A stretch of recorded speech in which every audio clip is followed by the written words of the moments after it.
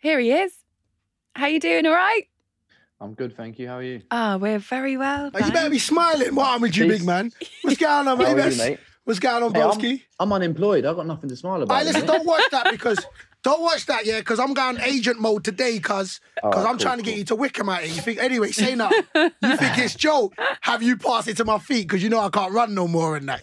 All right. Mate, we'd be a great team, mate. All right, you already know. Say nothing. All right, where we stop? Yo, hello and welcome to the Super 6 podcast. It's your boy, Addy Barak in Fenwa, and I got my girl, LW, over there. Hello, episode number 9. I can't believe it. It's just flying by, isn't it? Yeah. First thing we need to do, because it's the first episode of Lockdown 2.0, we have to assure you that everything in terms of government guidelines is being adhered to. We're socially distanced as much as we possibly can. The powers that be at Super 6 Towers have made sure of that. Yes. Shall we chat about you, Bio? Me? Yeah? No, you walked in, you hobbled in here today. I rode in today. Oh, my days. It should be illegal to feel this bad. The last 3, right, for Wickham? Yeah. Unbeaten. A draw, a win, a win. Yeah. You're back involved. Yeah. Full 90 minutes for you. Yeah. I'm not saying it's all down to you because there are 11 members of the team, but Bio, you're obviously a difference, right?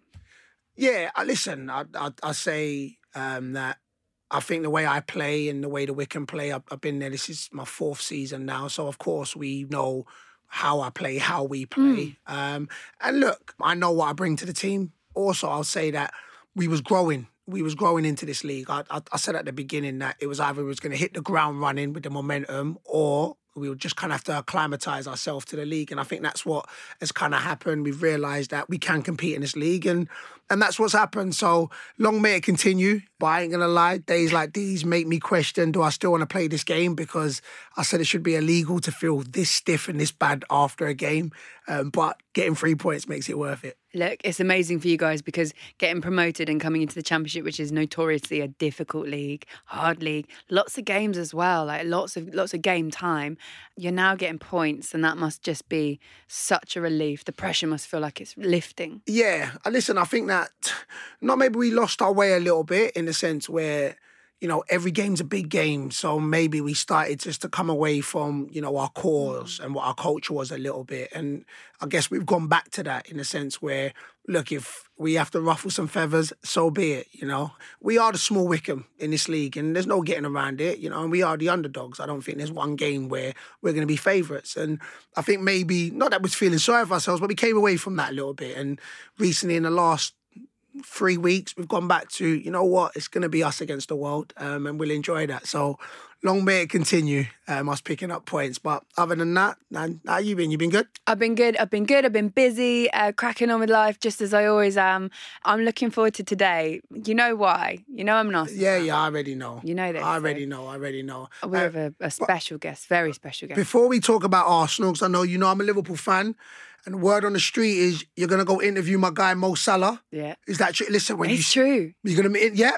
A Zoom call. A Zoom call. So when you interview him, just tell him this. Yeah. Beast Mode over here said, I think he's beast mode. That's what you need to say. So you think he's beast mode? Yeah, say he's beast mode and... From one beast to another. One beast to another and bring home the win against Man City. And bring home the win. Yeah. I'll do it for you. Yeah. Yeah, of course. All right, so we've got it on tape.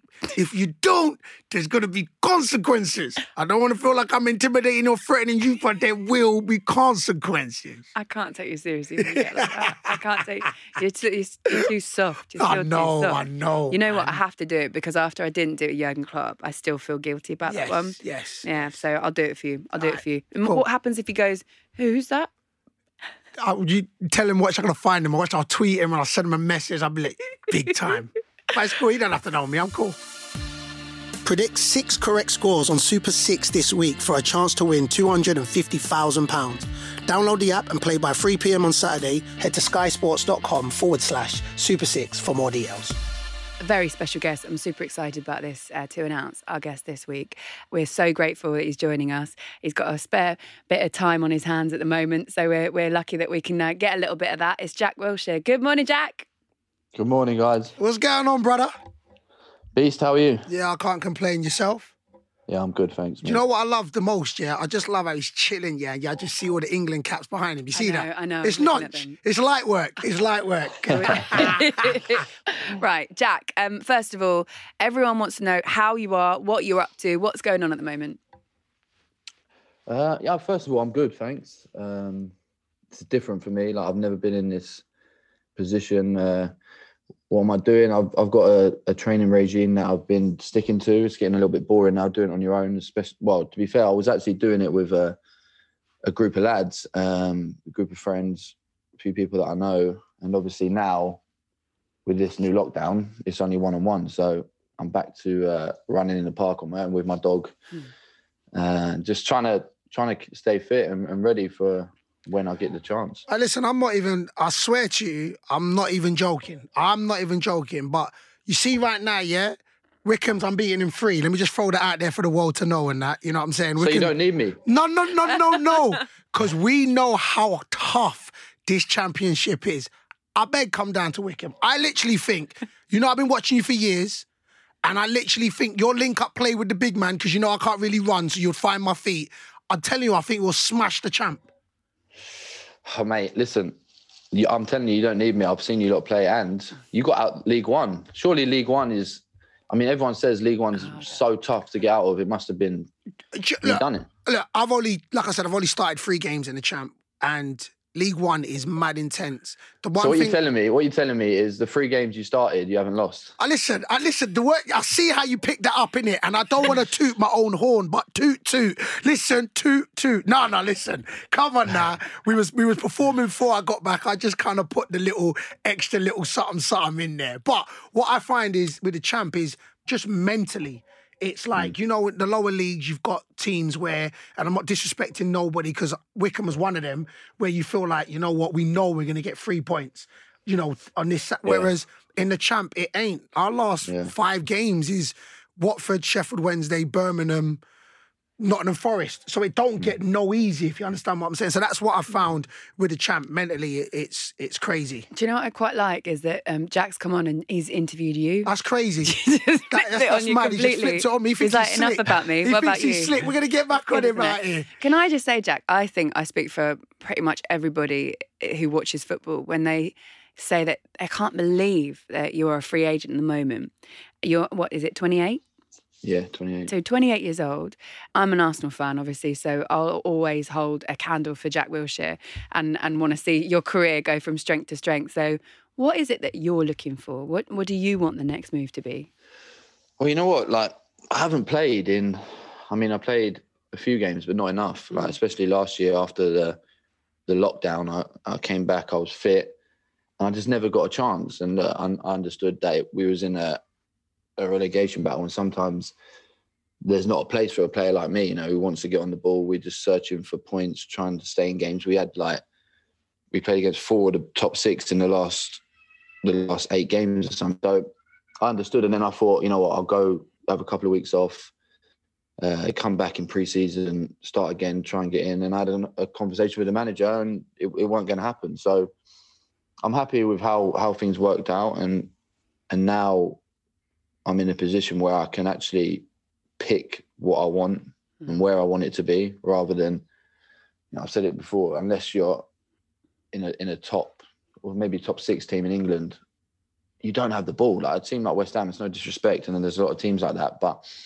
when they go into games, it's not about dominating the ball, and that's the type of player I am. So I want to play for a team where majority of the time, listen, I know you have to defend, and that's football, but the majority of the time I want to be on the ball and trying to make things happen. So, I said it loads of times, I'm open to everything. I'm open to MLS, Europe, anything. And I just want to pick the right one with a good manager. All right, so I'm hearing you talk, innit? And so, of course, you're a baller. Ball player, love to express. You come alive when the ball's at your feet. I get all that. So are you at a stage where you're right now, like, look, 28, it's crazy that you're still 28, because I feel like you've been in the game for so long that you should be older. But that's, I'm not even, that's how much, like, you know what I'm saying? Like, you bust on the scene when you was a kid, and you've just been here ever since, ever present.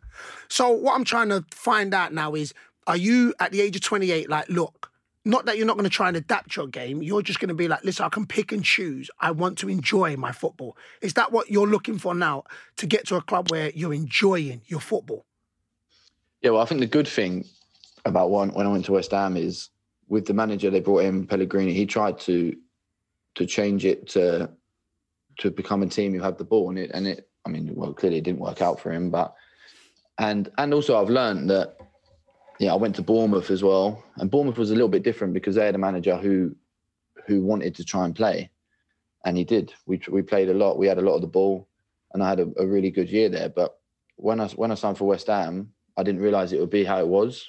And I think with all my experience now, I'd be silly to go and sign for a team who are in a similar position to West Ham, because at the end of the day, like I said, when there's a relegation battle, teams just want to stay up. They want to nick a point, nick a goal and try and defend. And that's not the type of player I am. So I think, I'm at the point now where I want to just enjoy my football, get a smile back on my face, play 25, 30 games a season and really have an impact on the team. I get you, yeah. Okay, then so Wycombe's not the club for you. I just want to let you know that. Like, yeah. As much as I love you and that, I'm saying Wycombe ain't the club for you. Like you said, you don't need him at the moment. Wait till you need him.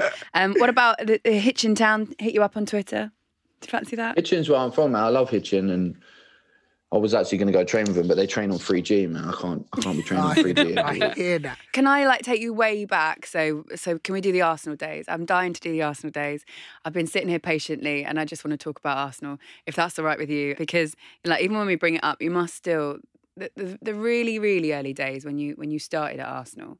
And when you were coming through, and you were just this, you were this prodigy, really, weren't you? Like the talent that you had, the amount of attention that you had. How did you find that coming through? I loved it, to be honest. I went for dinner the other day with Kieran Gibbs. I haven't seen him in a while, and we were talking about the Arsenal days and everything. And I loved every single minute of it. From when I was 15 and I went full time to when I was 16 and I had my first sort of experience of the first team pre-season. But I loved it, and Kieran was there with me the whole time. He only left, I think, the year before me, so we experienced it all together. And I look back on them days as I don't want it to end my career like that, but probably the best days of my career. What was Arsene Wenger like as a manager and as a coach? He was, I've said it before, he was unbelievable, especially for me, because he gave me that opportunity at such a young age, even to train and get that experience of training with the first team, with the top players. That I think the first time I trained with them was I was 15. And, and then I was, back and forth with the youth team. And then I finally got full-time with the first team, probably about 17, and played a few cup games. But then my first proper season was when I was 18. And to give an 18-year-old, I didn't think it at the time, because I just thought I was ready and wanted to play. But to give an 18-year-old that responsibility at a club where we were fighting for the Premier League back then, we finished. I think we finished third that year, and we should have probably finished higher. I think I played something like 36 out of 38 games that year. And to give an 18-year-old that responsibility, with the pressure on him as well, to challenge and to get into the top four, I'm just thankful to him for that. What was it when you look around? So put yourself back in that position when you're 18, you're looking around the pitch, the players that you were looking left and right and seeing, and some of those. That's what I'll see, because I'm sitting there and I'm thinking, so at 18, reel off a couple of the names that was in the squad when you was at 18. There was Fabregas, Nasri, Arshavin, Rosicky, Van Persie, Vermaelen, Clichy, Almunia was in goal. I say that. So you just reel off three of them, man, already, which are just so how was you? Did you always have an inner confidence at the age of 18? Because you're a little bit as well. I know you know this, innit? The kit's very baggy on you, so it makes you look even smaller and that. You know that, man, there. So did you just have this inner confidence to be like, look, you know what?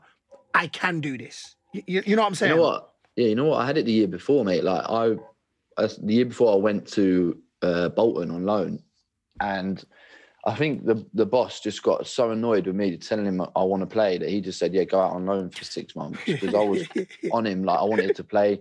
I thought I was ready. And then I came back after that spell, and I thought I was going to have to go back on loan because there was loads of midfielders. And I say this for any youngster, you need a little bit of luck.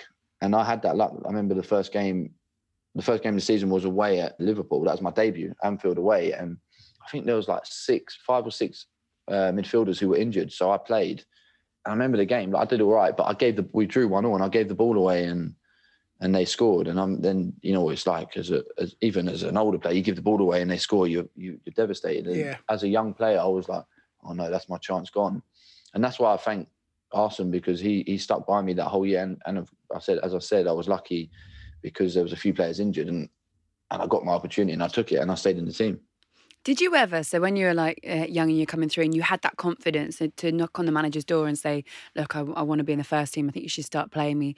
Did you ever ruffle a few feathers, or did any of the players that you've mentioned look at you and you were like, well, who do you think you are coming through?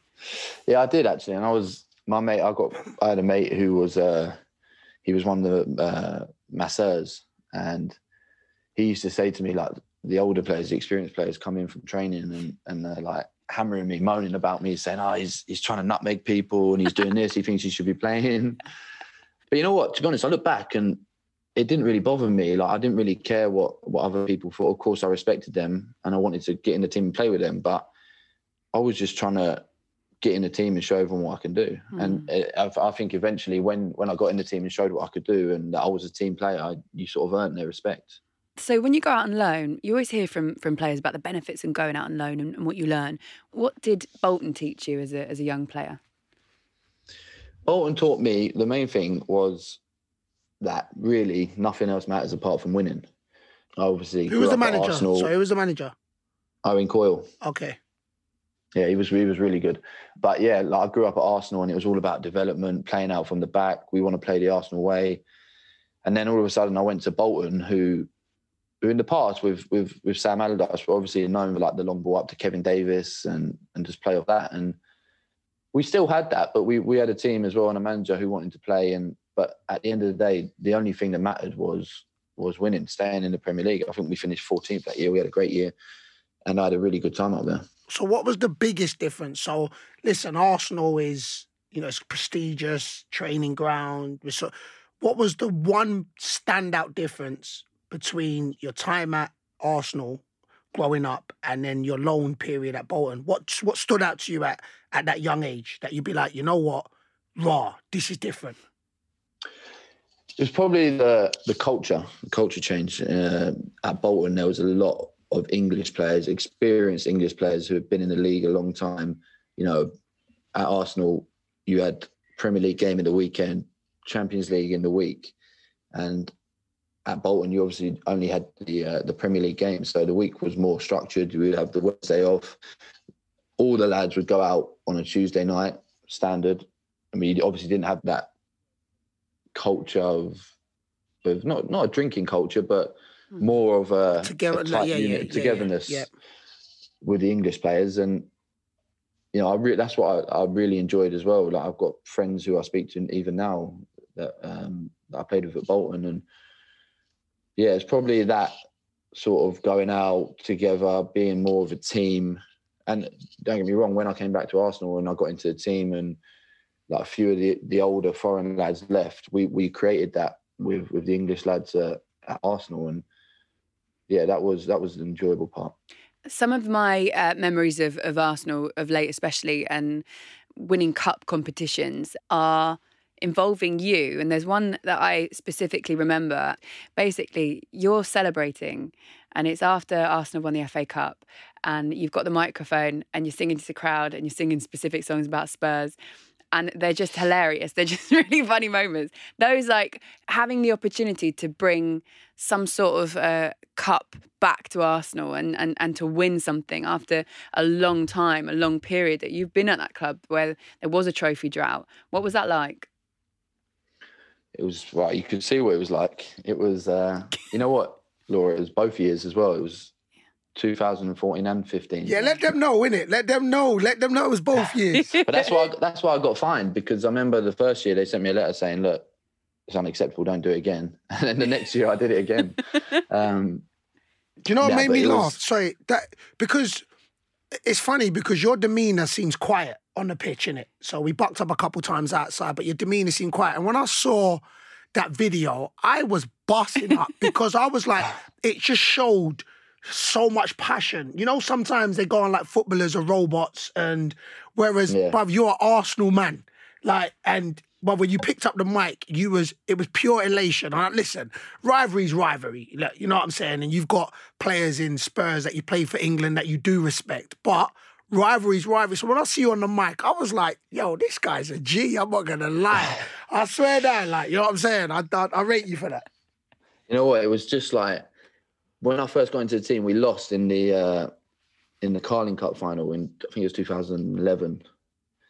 And that was my first year in the team. And obviously there'd been a few years where Arsenal hadn't won anything. And I was like, I got into the team, got to the final, and I was like, Jesus, my first year, we're going to win something here. And it's Birmingham, it's going to be unreal. Yeah, it's Birmingham. And even in the game, I'm thinking, yeah, we're going to win. And then all of a sudden they score in the last minute, and it was heartbreaking. And I think it took, because it was a young team as well. And I think it took us a few years to sort of deal with that and get over that. And then in 2014, when we won it, it was like, it's probably the highlight of my career, and it was an unbelievable feeling. And as well, like you said, rivalry's rivalry. I've got half of my family, my mum's side, are Tottenham fans, so a lot of it was aimed at them, and all the years they've been winding me up. And but no, it was special. I love that the most. That actually it's probably not even about the fan base. It's probably just to your family members. It's my isn't uncle, it? and he gets on my nerves. Does he? Did you have a conversation with him after it? What was the first thing that you said to each other? He didn't talk to me for about 3 months. No. He is diehard Tottenham, home and away. No. To be honest, when I've left Arsenal it was to go to Bournemouth. He texted me saying, "Look, I can finally watch you now." Mad thing. I've got a scenario for you then. Spurs call you up. They need you to come in. No. You know, it's an opportunity to play in an amazing world-class stadium with arguably world-class players. At the front especially. What do you do? You know what? I love Mourinho as well. I think he's an unbelievable coach, but I don't think I could do it. Really? Swear down. Is it to that? Is it? Yeah. Real bars. You know what? As well, let's be honest. They're not going to have me. No. You can't get out that way. Hold on. I love that question. Hey, as a baller to footballer, yeah. So I'm a footballer. You're the baller. All right. So wait, if Spurs called you up now, so you don't have to move home. Put that. Yeah. You're in London, and they said, "Look, you know what? We want to sign you." It's Mourinho calling you, and it's Mourinho, and he's like, "Jack." I can't do his accent, but he's like, "Jack, I want you free." You probably don't sound like awesome. that. Yeah, my bad. I thought that's a cross between a Nigerian and French guy. Say nothing. So he says he wants you. Honestly, what do you do, Jack? I don't think I could. To be honest. I love that so much.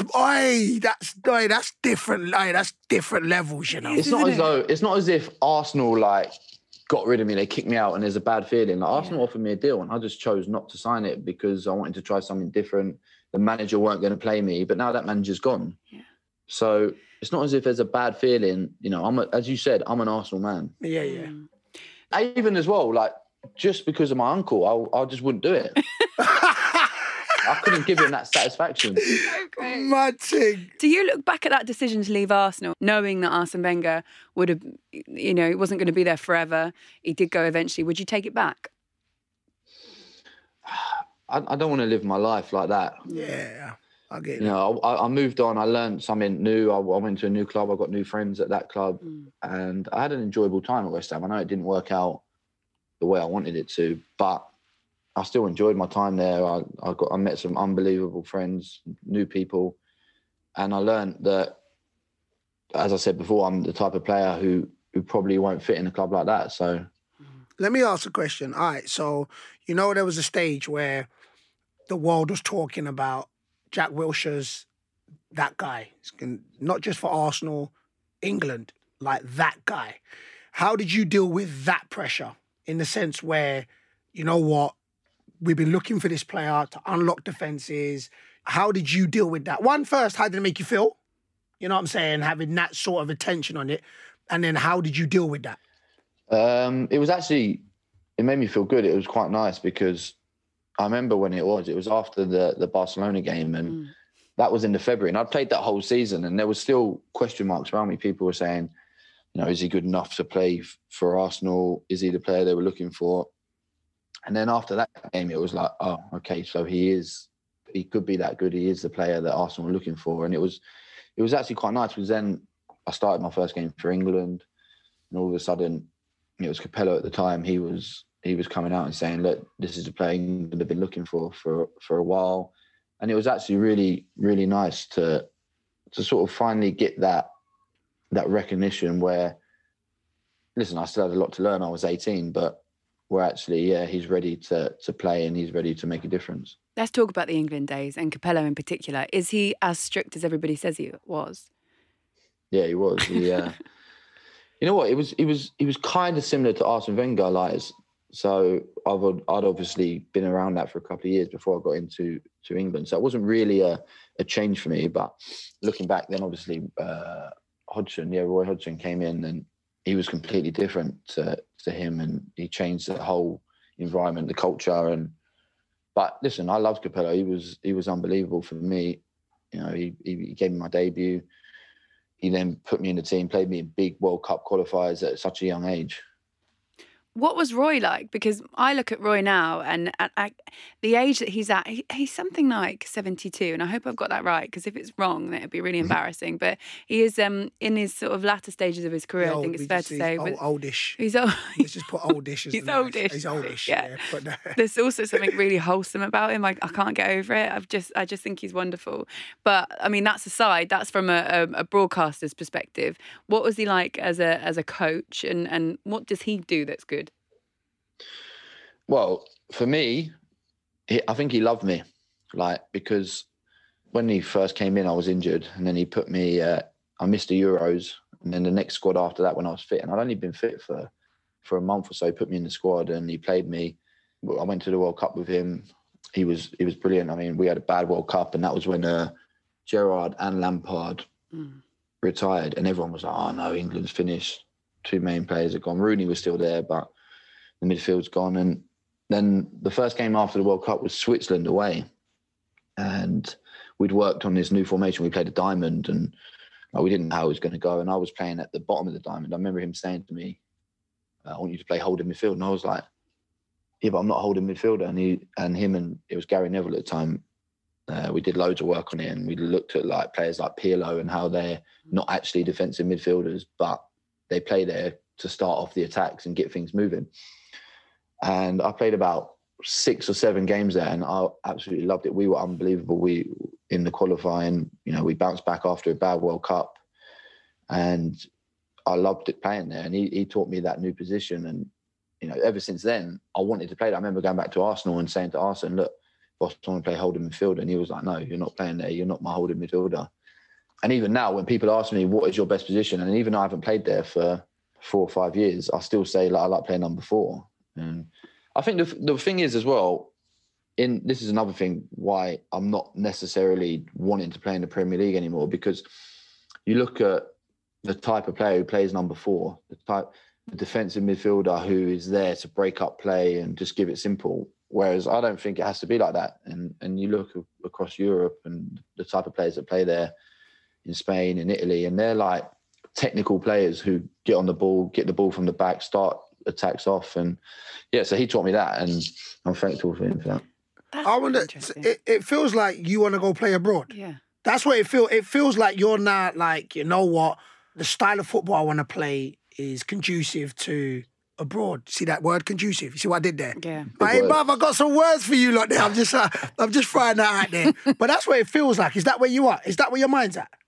Well, I think I'm realistic, because what I said before, unless you're playing in a top 6 side in England, where you have the majority of the ball and you're trying to break down the team for 70-80% of the game, then I don't think I'm going to play. I'm not going to fit into a team. So, would you drop to the champ? Would you play for somebody like Swansea, Norwich, those baller teams? Would you drop down there? I'm not against it. I mean, I think my first choice, as you said, is probably to go abroad and try something different. But I'm not against it, mate. I could be playing against you. I could be shielded. Listen, 4, that means they're going to try and make you scream me. You don't want this smoke.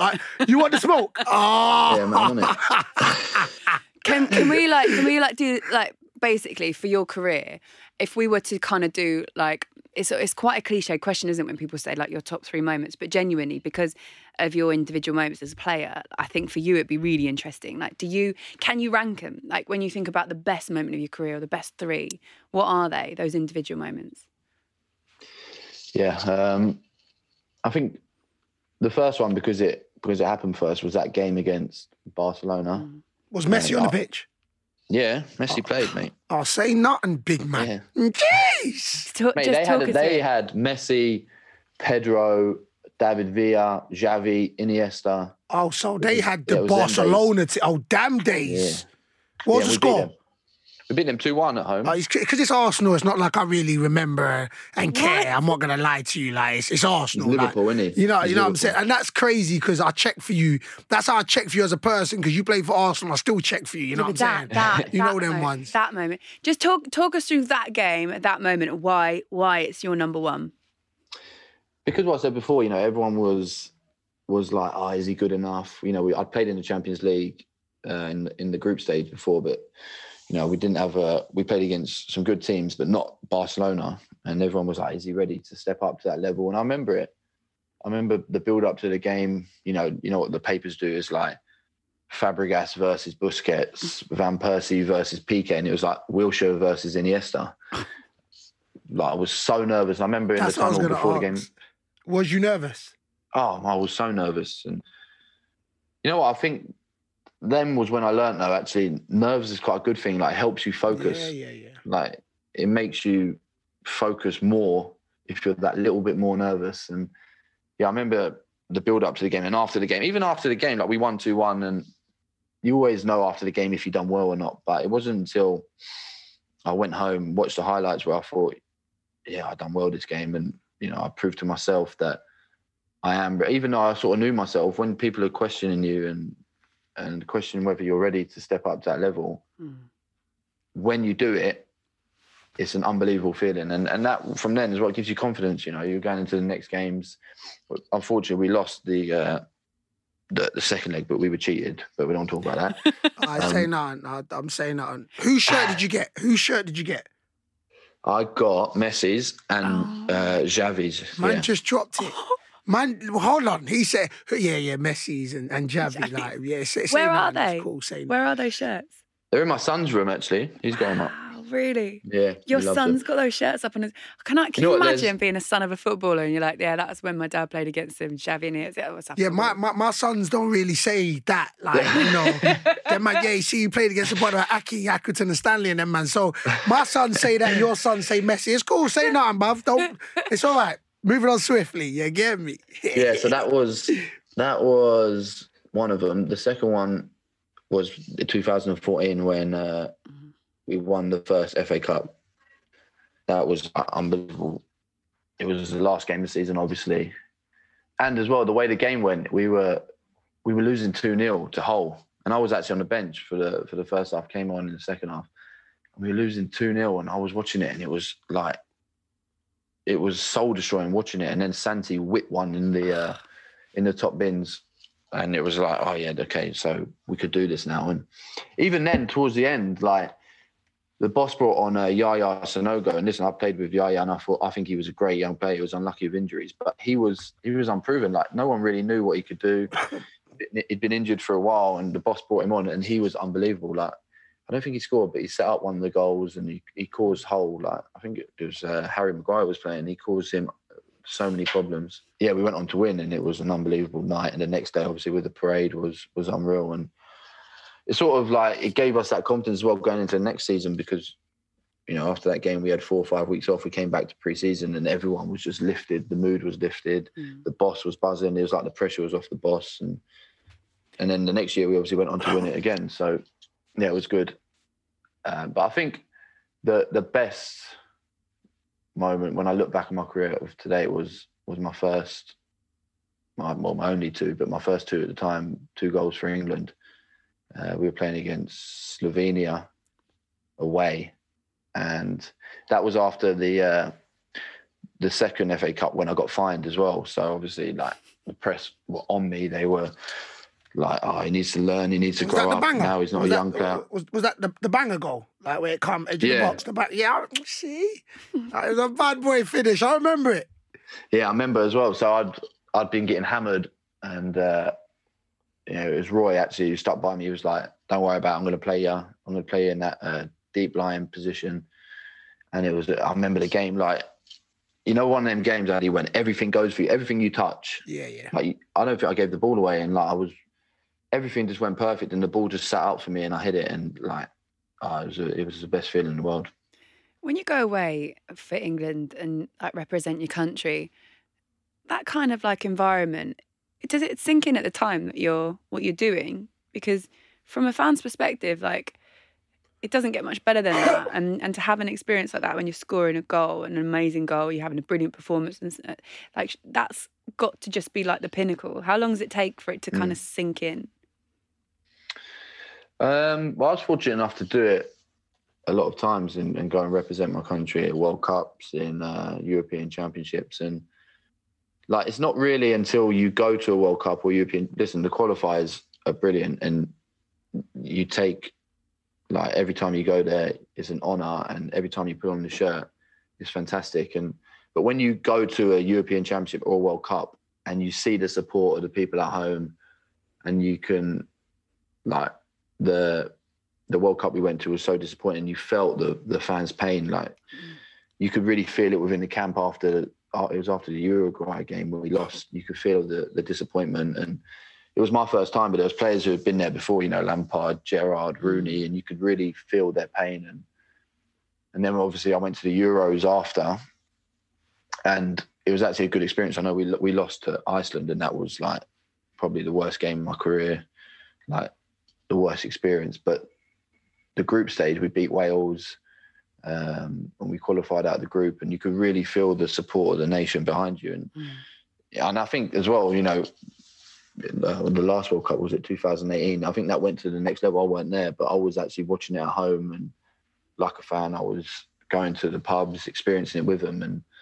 And as well, once I'd seen that as well, it made you appreciate it more of the time I was there and the experience the fans go through. And because, well, like, when I was growing up, I was one of them. I was the fan who watched England lose to Germany in the World Cup when Lampard scored the goal that weren't a goal, and I was one of them who were devastated from that. So yeah, you do feel it when you go to a major tournament. I've got some quick fire questions for you, yeah? All right, so quick fire questions. First, I want to know, what was more nerve-wracking?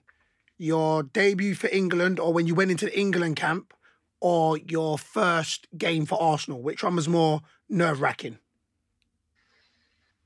Probably when I went into England camp. Yeah? Yeah, because that was after 2010 World Cup when England lost to Germany. And I think they lost like 4-0 and they were getting hammered. And I got called in by Capello. But I remember we met up on a Sunday night, and thank God Kieran Gibbs got called up as well. He was with me. But we went into dinner, and there was Rooney, Rio, JT, Lampard, Gerrard, like these players that I've watched growing up. And I was thinking, like, what am I doing here? And as well, Capello, like, you talk about Capello being strict, and one of his rules was everyone sat on the same table at dinner and no one could leave until the last person had finished. So I was like, ate my dinner, I was sat there like not saying a word. That's so weird. That's mad. Yeah. That's mad. All right, so another one. Who's the best player you played with? I know. You played with some ballers. We ain't played together, so, you know what I'm saying? You don't have to say me, so say not. Oh, my God, that's so hard. You know what? No one's ever asked me that. Everyone's asked me, like, top 5. Yeah, just off the dome. Don't worry, like, you played in many, so you ain't I'm going going to to say Cesc, because I played with him for a couple of years, and he was my captain. And for someone who weren't quick, weren't strong, I've seen him control games. What do you think of Arteta and what he's doing with the job at Arsenal now? Yeah, looking back, like, you always... At the time, you never thought it, because if we're honest, we just thought like he was like the manager's go-to. Do you know what I mean? He was the captain. The manager would trust him. He'd play every week. You'd always see him speaking with the manager. He never really got involved with like the banter. I know he was a little bit older, but like he was always on time. He wouldn't accept people being late. Like you could see the disappointment in his face. Yeah. Yeah, one of them. Yeah, I've had many of my own captains like that. Yeah, man, he would have hated me. I'm always late. Like, yeah, he don't really say much, but you can see it when you disappoint him. You can see it. He would arrange the night out, the odd night out for the lads as well. Don't get me wrong, it weren't going on a proper night out, but he'd get the lads together and we'd go bowling or something. But I think he's doing a fantastic job, like especially for his first managerial job, like to be a club like Arsenal. And obviously Arsenal weren't in a good place when he took over, and he seems like slowly the players are listening to him. They see that he's got a process and everyone's jumping on it. You know, it's a great result against United away. You know, I think over the years when you've watched Arsenal, and when I was there, Arsenal was all about, and Arsenal would always say, look, if we play our game, we'd be all right. And, 9 times out of 10, that worked. We had a great team and we'd go places and win. And then all of a sudden, when Emery came in and they didn't really have that same level of player, they went through a bad stage. And now I think they're on the other side of that. And that's all thanks to Arteta. Is he like, obviously you know him as a player, but is he the kind of coach that you would like to be coached by? That's not a loaded question, just in terms of what he does, because it looks like he is coaching those players and individually they're getting better. Yeah, I think, I don't know him as a coach, but speaking to the players, speaking to some of the staff that were there, he is a proper hands-on coach. He's involved with everything. He takes the sessions. It's all like coach-led sessions where he's telling the players where they should be, what they should do. And I think you can see that as well. And everyone's starting to listen to him. And everyone, I think every player wants to play for a coach where you get a lot of instructions. You know exactly what you're doing. There's no grey areas. You go on the pitch, you know that he should be there, I should be there. That's my job. And there's no blame. There's no passing the buck. If that's your man, that's your man. What do you think of the Premier League this season? Because we just keep talking about how it just feels like there are so many goals, and all the kind of other things aside, like VAR and the rules and all that sort of stuff. What do you think about it so far, what you've seen? I think a big part of some of the results is the fact that there's no fans. I don't know what it's like in the Champ, Addy, but if the fans were there at Old Trafford, would Tottenham have beat them 6-1? Probably not. Yeah. And I think a lot of the games that I didn't play towards the end of last season, but I sat on the bench in the stadium watching it, and they feel like training games. Yeah.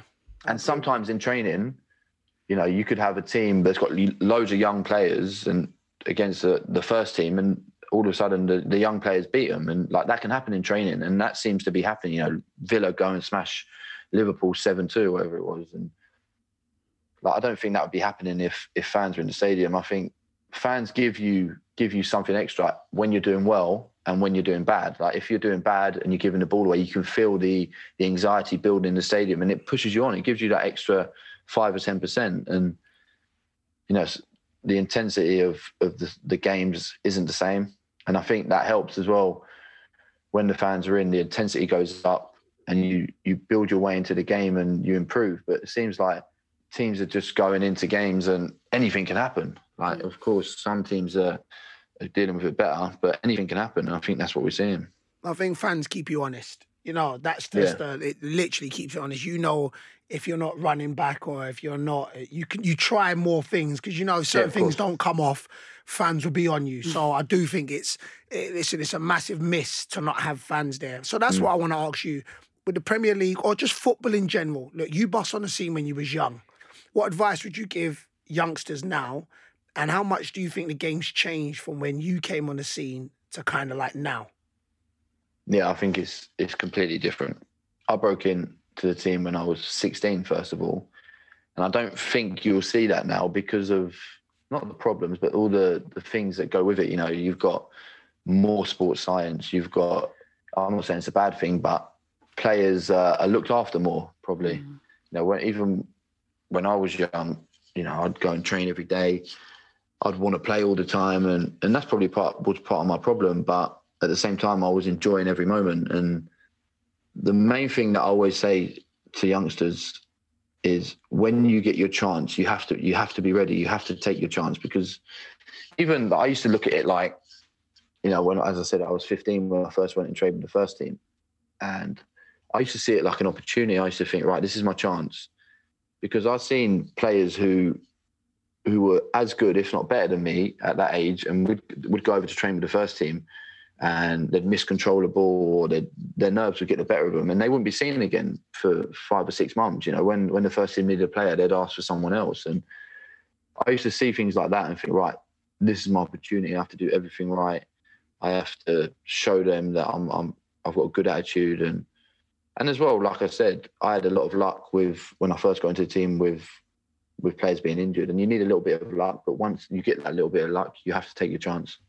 Jack, you mentioned earlier on about your relationship with the media. I always remember that there was a photo of you with a cigarette, and that was just like one of the times where it felt like the media had in some way stung you. How would you sort of describe that relationship? And did you ever feel that it was because you had this level of talent that they almost treated you a little bit differently, or how would you describe it? I wouldn't say they treated me differently, because I look back now and realise that I made mistakes. At the time, yeah, I was probably like that. I was like, oh, why are they always picking on me or on anything? But I was doing silly things, and you know, I was lucky enough to have the support around me in terms of the manager I had, who understood, who'd seen players in this position and understood that as long as I was training well and doing things right around the training ground, that he'd stick by me. And Arsene was brilliant like that. I remember the first time that happened, and I got caught with a cigarette, and I was so that, like, the media put it in the paper, and that didn't really bother me, like, because I was confident that I was doing well enough in football. But one thing that was in my head was, oh my God, the boss is going to kill me. And I remember going in the next day and walking onto the training pitch, and the boss was there, and he was like, yeah, don't worry, when I have a drink, I like a cigarette as well. I was like, oh my God, thank God for that. That's amazing. Yeah, so I mean, listen, when you're English and you're playing at a young age and a lot of hopes are put on you, then you're always going to have that spotlight on you. And I had it on me, and I learned things. And, you know, I'd always try and help young English players now and try and give them that guidance, because it can affect players differently. It didn't really affect me, but, you know, and it's easier now to get not stitched up, but more caught out because of social media. That's what I wanted to ask you. Yeah, I wanted to ask you, how's your viewpoint now on, like, the modern game, modern footballer with social media? Are you an advocate for social media? Do you think it's harder now there's social media? I mean, what's your take on that?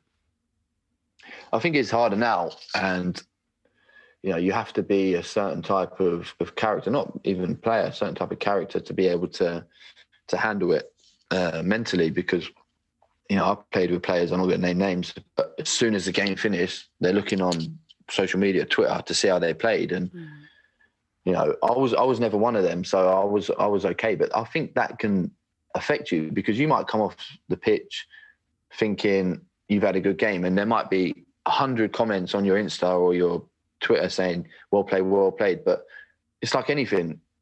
If there's one comment that is negative and says you didn't, that sticks in your head, and it doesn't matter who you are.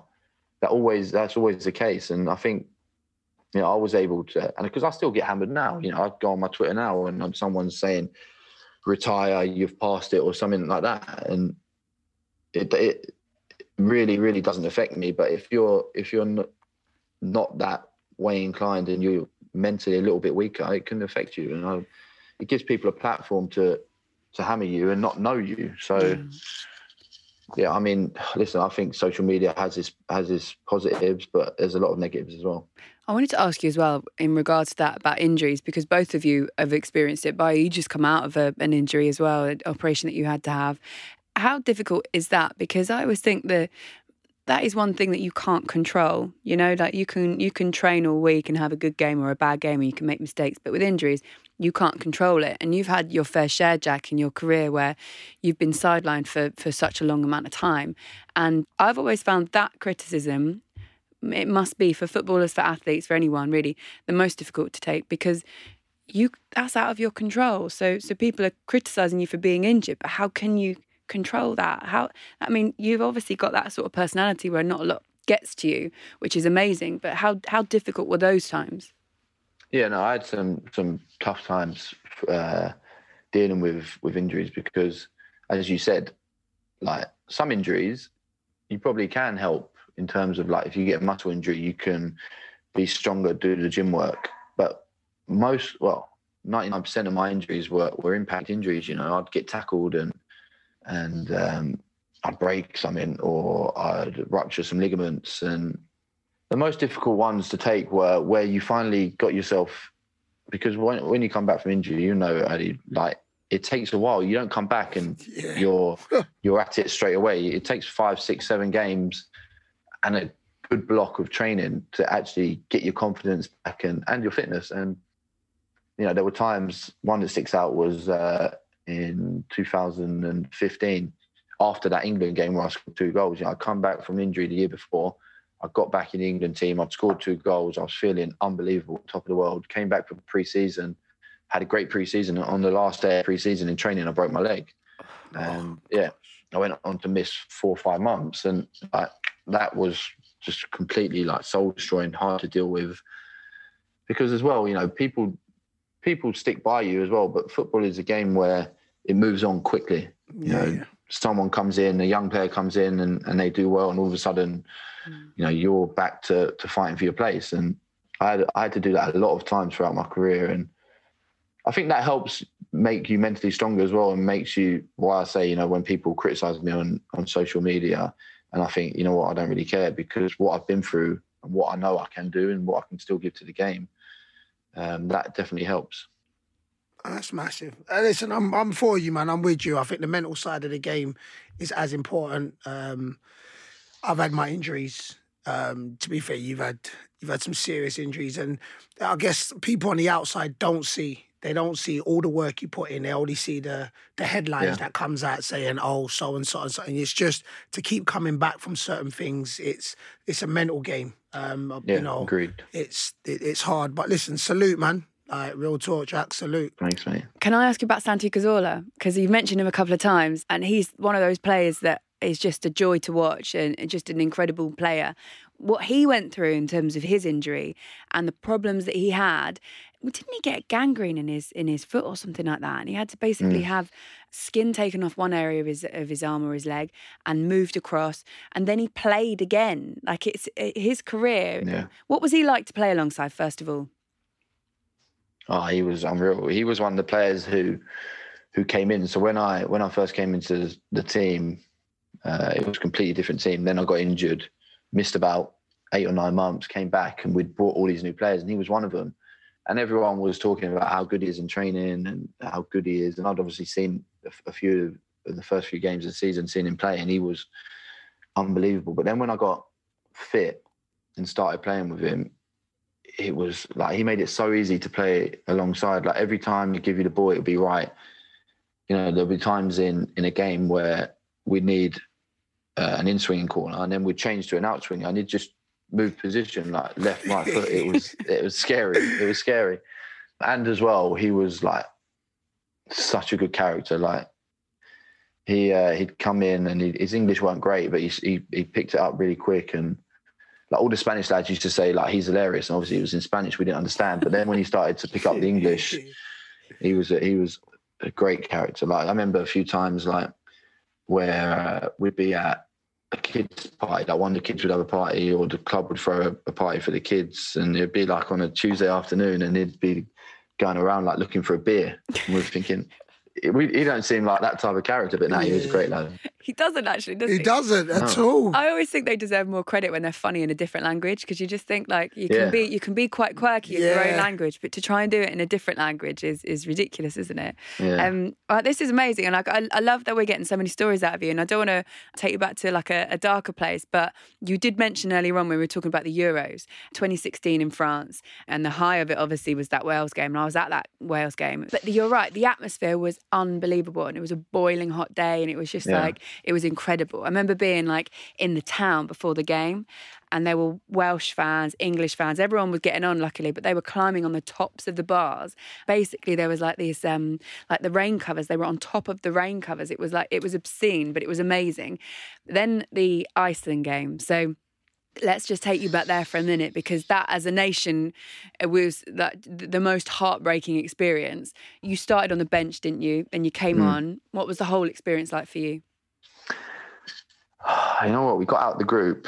We drew Iceland, and out of all the teams we could draw, we were actually quite, not relieved, but quite excited about the fact that we could beat these, and we should beat these. And I started on the bench, and I remember watching the game. They went 1-0 up. Then Rooney scored penalty, I think. And you're thinking, oh, God, yeah, we're back in it. We're going to go on to win this game. Then they scored. And you're still thinking, all right, this was like 15 minutes into the game. You're thinking, yeah, we're going to go on to win this. And the first half finished, and we were 2-1 down. And I came on at half time. And I remember like starting the second half, and we had 80-90% of the ball. And you're thinking, oh, it's going to be a matter of time before we get an opportunity. But it never came. Like we just couldn't break them down. And yeah, it was... I remember as the second half was going on thinking, this is going to be one of them games. Like, we've got the ball. They're not really putting pressure on us. They're just sitting in. We need to be patient. But as the game went on, you're thinking, oh, no, it's going to... And I remember as well, because it was one of them stadiums where the fans were close. They were like almost on top of you. And all the England fans were behind that goal. And you could just feel their anxiety and their aggression as the game went on. And like, we couldn't break them down. Who was your favourite coach? Not just like domestically, not just club level, but you can be international as well. Who's the favourite coach that you felt that you got the most out of? I've got to say Arsene because of what he done for me at a young age. But I really enjoyed working with Eddie Howe as well. He was completely different from anything I'd had, obviously, with Arsene. Training was different. His approach was different. And I actually really enjoyed it. I had a great year down there. I played 30 games. We finished 9th, I think, which is Bournemouth's highest ever Premier League position. Yeah, it was a great time. All right, so I want to ask, you're talking about your best manager. You've said who your best player was, like, for Arsenal. So, but for England, who was the player that you was just like, yo, baller? Like, who was that one guy for England that you was just like, yeah, you know what, this guy's levels? Probably Rooney. Yeah? Yeah, like he was a joke, to be honest. Obviously, I played with Gerrard and Lampard, but especially Gerrard, it was when he was coming towards the end, and he'd play in that deeper position. You know, he was a holding midfielder. And listen, I've never seen someone ping the ball left, right so cleanly, and every time be on point. You know, sometimes when you go and ping it and you shank one, and it bobbles off, like he would do it all the time. And he was a great leader as well. Like, he'd control the whole team from that deep line position. But when I first broke into the team, Rooney was like the number 9, like the striker who scored all the goals. And then I watched him in that Euros drop into a midfield position and be unbelievable. Like, he got a lot of stick for playing there. But I used to think, I don't know why he's getting a lot of stick. He was probably our best player at that Euros. And I think it says a lot as well, like, about a striker who can drop into a midfield position. I think you could do it, Addy, to be honest, but not many else could. Thank you, my brother. Thank you. Could you? Yeah, man. What? Come on now. I want little number 4, just play on number 10 where I just play off my chest. Come on now. But I don't run as a number 9, so I swear them number 10s don't run either. Jack, listen, we've taken up far too much of your time already. We really appreciate it. Thank you so much for all of those stories. And I suppose now, how many kids have you got, Jack? We were saying, is it 4? 4. So they're going to be keeping you very busy, aren't they? Jeez. Luckily, how many you got, Eddie? I got 5. So, but I'm 5. Yeah, but I'm 10 years older than you, though, you got brother. time, Jack. True. You can get me. Nah, I'm done. But yeah, luckily the schools are still open. Yeah. Yes, I know that feeling, my brother. All right. It was tough. Homeschooling was tough. I can't lie. I bet it was. What's your subject, though? You must have one that you're better at than the rest when you're doing homeschooling. Don't say PE. No, not PE. Yeah, I'm not bad at maths. Like the quick maths, I'm good at. Yeah. Oh, quick maths. Listen, I'm not A-levels or anything. I'm just. I mean, man, I'm calculator, bad. Man. I'm a straight calculator guy. I'll tell you that.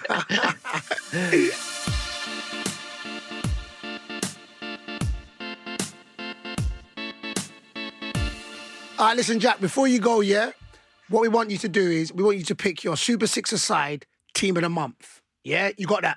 Yep. All right, cool. First one, who's going to be your goalie? Goalie is going to be Mendy from Chelsea. I read a stat the other day, like, I don't think he's conceded yet since he's played, has he? Wow, really? That's not bad, you know. Yeah. And I think the only one to ever do that before was Peter Cech. So he's done all right. Good shout. Good shout. All right, Mendy. All right, defenders, who you going? The first one's going to be another Chelsea player, Ben Chilwell. All right, he's hit the ground. I think he's done well. When he first come, he was injured, wasn't he? And now he's playing every game and he's done well. Yeah, excellent. All right, cool. And then is an Arsenal player, Gabriel, Shot. another new player to the Premier League, and he seems to have transformed their defence. I know Arsenal fan TV love him, so he must be good. To be fair, he did play well against United, to be fair. Yeah, he done well. I'm going to go in midfield with Ward-Prowse. Nice. Oh, nice. How is he so good? I know. In terms of those free kicks that he scored as well, that were basically identical to each other. Like, to do it twice in a game, I think a lot of it comes down to concentration as well, because, sometimes when you're taking a free kick, you picture it how it's going to happen, and it never happens like that. And he's done it twice in a row. You look at before he takes it, when it zooms in on him, he's the focus. Like, he's just focused and he knows what he's got to do, and he's done it. It's unbelievable. Was you a free kick taker? Did you ever take set pieces like free? You know what? I used to take the ones like a little bit deeper, and like the ones you put in the box. I never really took the ones around the box. We had too many players who wanted to take it, and like, we had some players who could take free kicks, and I was never one of them. Same, neither me. We're same like that. Anyway, is that you take penalties? Do you take penalties though? Nah, not really. Like when we've got a designated penalty taker, but I'll take headers. You get what I'm saying? I'll take...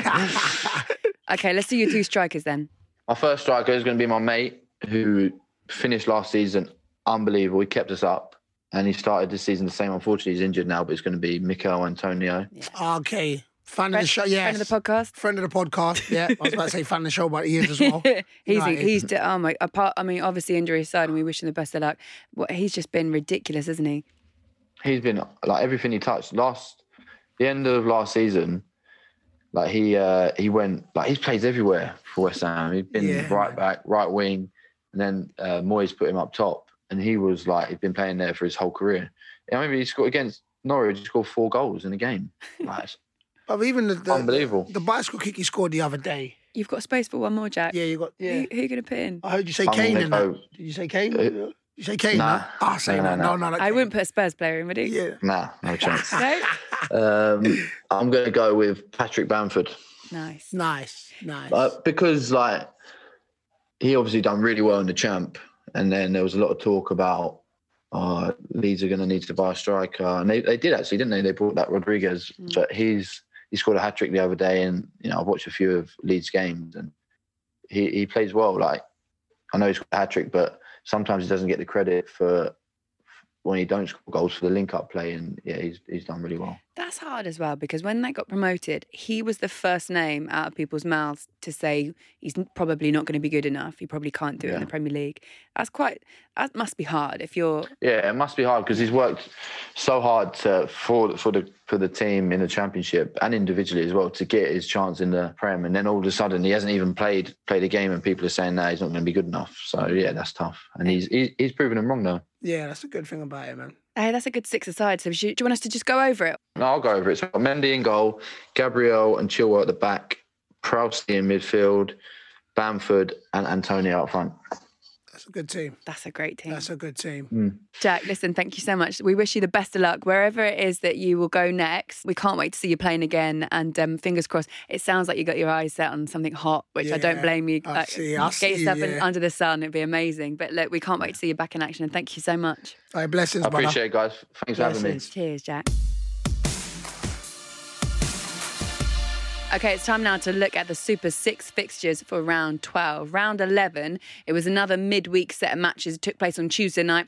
mixture of Championship and Champions League games. Now, you can download the Super 6 app, create an account and play for free by predicting the scores of 6 chosen matches to be in with a chance of winning £250,000 this week. And a reminder, it's completely free. Yes, it is. Remember that we have our own Super 6 league. Join using the code Super6 and there is a £1,000 prize for the winner of that league. Another reminder that you can invite your friends to join Super 6, and if any of your invited friends go on to win the jackpot, then you will win £25,000. Okay, prediction time. So, the first one, Bio, Norwich v Swansea. What do you reckon? I'm going to go 3-1 Norwich. Do you know, I'm going to go high scoring with that one as well. I'm going to say 3-2, but going to Norwich as well. So both going for Norwich wins. Okay. Next one, Birmingham. Birmingham aren't all that, are they? Listen, I don't want to say nothing about that. You know what I'm saying? So, boy, listen, both of them have come off losses. We afflicted Birmingham's one. Anyway, but I do think that Bournemouth will win this. I think Bournemouth will bounce back and win it 2-1. Yeah, Bournemouth have been looking all right, haven't they? I'm going to say Bournemouth 2-0. So that is an away win for Bournemouth for both of us. Okay, next one, Watford v Coventry. You got a draw out of Watford, didn't you? Yeah, we did. And to be fair, Watford won 3-2, I think, last night again. And Coventry do score goals. So I'm going to say a high scoring, and I'm going to say 3-2 Watford. Do you know what? I'm going to say a little bit less. I'm going to say 1-0, but I'm going to go for Watford as well. We aren't really disagreeing with each other today. I know, I don't like it. I do want to see Troy Deeney get in the game, though. So do I, man. Okay, next one, Brentford Borough. What do you reckon? I'm going to go Brentford for it. I think Ivan Toney's been scoring goals. So I actually did say 2-0, but I'm going to go 2-1 Brentford. I'm actually going to go for an upset here, and I'm just going to say 1-0 Borough. I'm only doing that just so we're different. So we're different, yeah, because technically, it don't feel nice when we're on the same wavelength. You know what I'm saying? It felt weird. I've gone against what I think. Cool with that. Yeah, okay, Borough 1-0. It's completely out there, isn't it? Derby v Barnsley. Listen, Derby's struggling at the moment. Barnsley, I think, got a win. Listen, I'm just going to go safety and I'm going to think a 1-1 draw. Oh, that's what I went with. That's a lie. You're trying to be like, hey. But if that's what you're going for, because we did go different on the other one, you can go 1-1. All right, brilliant. It's the only one we properly agree on 1-1. Right, cool. Let's do the Premier League game. Crystal Palace against Leeds. Now, Leeds really, their last performance, the first time really that I've looked at them this season and gone, are the cracks sort of appearing? I'm not sure if they are, if that was just like a bad game or whatever. This one I think is quite difficult. I think Roy Hodgson always quite organised, isn't he? I'm going to go here for a Leeds win. Yeah. And I'm sorry to Crystal Palace. I'm sorry to Andros Townsend. I work with him quite regularly. But I'm going to go for a Leeds win here. I'm going to say 2-1 Leeds. See, I'm going to go for a draw. Are you? I am. I do think that, like you said, I watched the last game against Leicester or Leeds and it was like, but they did create chances. But Crystal Palace are solid and they can score goals. So I'm going to say 2-2. Right, that is it for this week. Thank you so much for listening. And our thanks to Jack Wilshere as well for joining us. Do you think I fangirled a bit too hard there? Just a little bit, but anyway, it's standard for you, LW, you get me? Stand now. At least he wasn't in the room. It would have been completely embarrassing for him. Anyway, give us a follow on Twitter @Super6. You can send us a message as well. You can tweet us any questions you want using the hashtag Super6Podcast. Don't forget to like and subscribe. And if you fancy it, rate and review the podcast too. See you next time from your boy, Adebayo Akinfenwa. And from me, Laura Woods as well. See you next time. Bye-bye. Peace.